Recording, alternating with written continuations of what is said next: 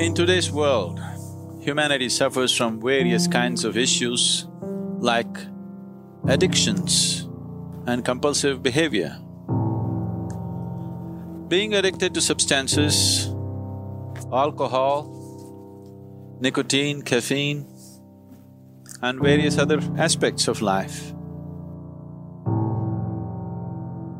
Today, I want to talk about 5 keys to self-discipline. The thing about self-discipline is that it is necessary for everything you do in your life. You have to be self-disciplined. If discipline comes from somewhere else, it's very, very hard to remain consistent because you tend to resist.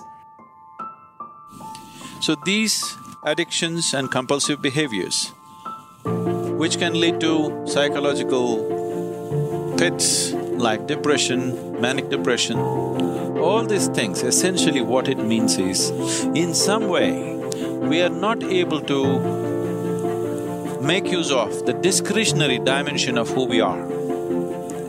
To be human essentially means this, that though we have our instincts, though we have our needs, a human being is capable of employing his discretionary mind in such a way that he can go beyond his needs, he can go beyond his compulsive behavior. Now, one thing I want to straighten out, big time. Discipline is not punishment. It's not. Discipline is training. That's all it is. I was talking to my son one time and I asked him, and it was weird because I was trying to see if he really knew what it was all about. And I said, hey man, you know I have to discipline you. What is discipline? And he goes, punishment. When I do something wrong, you punish me. I was like, no. Discipline is training. If you change your mindset, and really focus it on what discipline really is, you start to welcome discipline. You welcome self-discipline into your life. Let me start with the number 1 key to self-discipline. Unlike other creatures, a human being has the ability to employ his discretionary mind in such powerful ways that he can even go beyond his fundamental needs of life. The whole system of yoga, or what we are calling today as inner engineering, is essentially about gaining the ability, having the ability to employ the discretionary dimension of who we are. Remove temptation. You must remove temptations if you are going to have self-discipline. I'm trying to say, if you are trying to lose weight, if you are trying to get better, if you are trying to do things in a good way, you have to remove the temptations. Discretion means that we can conduct our life the way we want it, not the way we are compelled by the situations in which we exist, or the chemistry of our body, or other kinds of influences upon us. Going beyond our chemistry, going beyond our genetics, going beyond the situations in which we exist, a human being can still craft his own life the way he wants it. Avoiding temptation is a way of life. By doing one thing differently, you can avoid all kinds of temptation, and it is a key to your self-discipline. The basic process of inner engineering is to empower a human being to be able to employ his discretionary dimension in such a way that he can move his life to a dimension beyond his present level of existence. It's wild because I see trainers and they're in the gym with people, and the guy or girl that they're working out hates their workout, hates it, because the discipline is coming from somewhere else. It's something that you dread every time you go in. You don't really want to do it. It's like, but oh no, my trainer's here. He's about to, beat me up and make me feel crazy. Well, the truth is, every trainer should work his way out of your life. Anybody who's working you out, your teachers, your trainers, your people, they have to train you to get out of your life.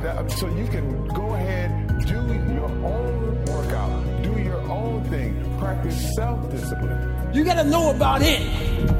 It's gonna show up when you don't want to show up. It's gonna show up at the worst time possible when you want to be successful. It's gonna say, take the easy road. Take the easy way out. You gotta learn your brain like your brain has learned you. The most important conversation you'll ever have is the one you have with yourself. You wake up with it, you walk around with it, you go to bed with it. Eventually you act on it, whether it be good or bad. Number 2 is to eat regularly and healthily. You know, in therapy, there was a phrase that we used to use all the time called HALT.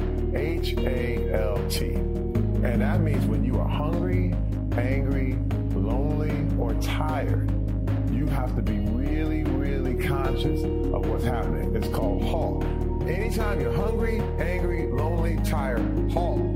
Look at what you're doing. Examine it. If you're hungry, get something to eat. If you're angry, calm down. Think about where you are. Get yourself in a good mood. If you are lonely, call a friend. Call someone you know. Talk about this thing. Talk about your emotion. Talk about how you're feeling. And if you are tired, get some rest, because that is when you're weakest. All of those 4 states of being is when you are at your weakest spot. And it's very, very, very hard to keep self-discipline when you're weak. If you want to really consistently make the gym a part of your life, set your clothes out for the gym the night before. And it will remove the temptation to not go to the gym. When you wake up, all of a sudden you have your clothes there, and you just hop in them. You're depressed because you're not doing shit with yourself. You don't find inspiration by not living in the grip of life. You need to live in the grip of life to find inspiration. Put challenges in front of yourself. When you put a challenge in front of yourself and you attack it, that's when you find inspiration. Try to be 10% better than you were last week. So if you're running 30 miles a week, run 33. If you're swimming 500 meters, swim 550. If some of you aren't doing shit, your 10% is just getting off the fucking couch.